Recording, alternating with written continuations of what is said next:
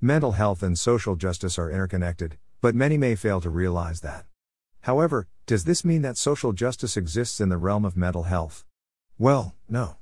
Many of us would definitely agree that well-being leans more towards the injustice side, due to the abundance of availability of resources to some, contrasting with the great lack in the same for others. The world as a whole is far from having built a quintessential mental health system, due to multiple factors such as difference in beliefs, inadequate education, etc. But that's not the topic of discussion today. It's the aftermath that we will be taking a dive into.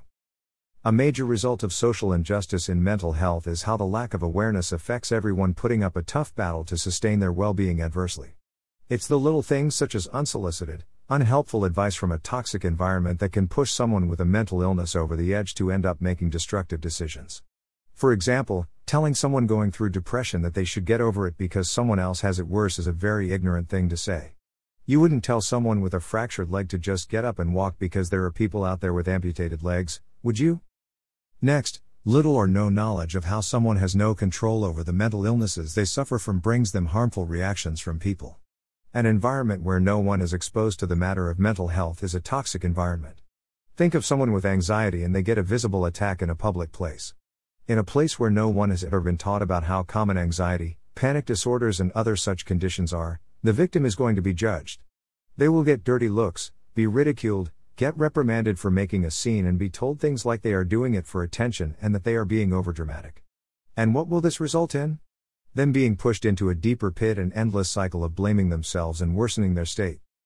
Undiagnosed and untreated mental illnesses can be very detrimental to a person. Say, for someone with an illness such as ADHD, they may notice that they are different from the rest as they have trouble with executive function unlike everyone else. But due to the lack of awareness, they may be unable to put a finger on where exactly are they going wrong, except, they aren't.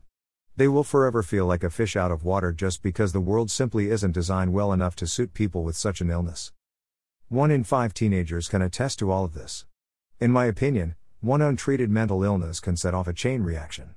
One state of mind can be just as contagious as a virus, as humans are social beings and we are a mere reflection of the environment we live in and the people in it. If we want to make the world a safer space, we have to break the chain when we feel it reach us.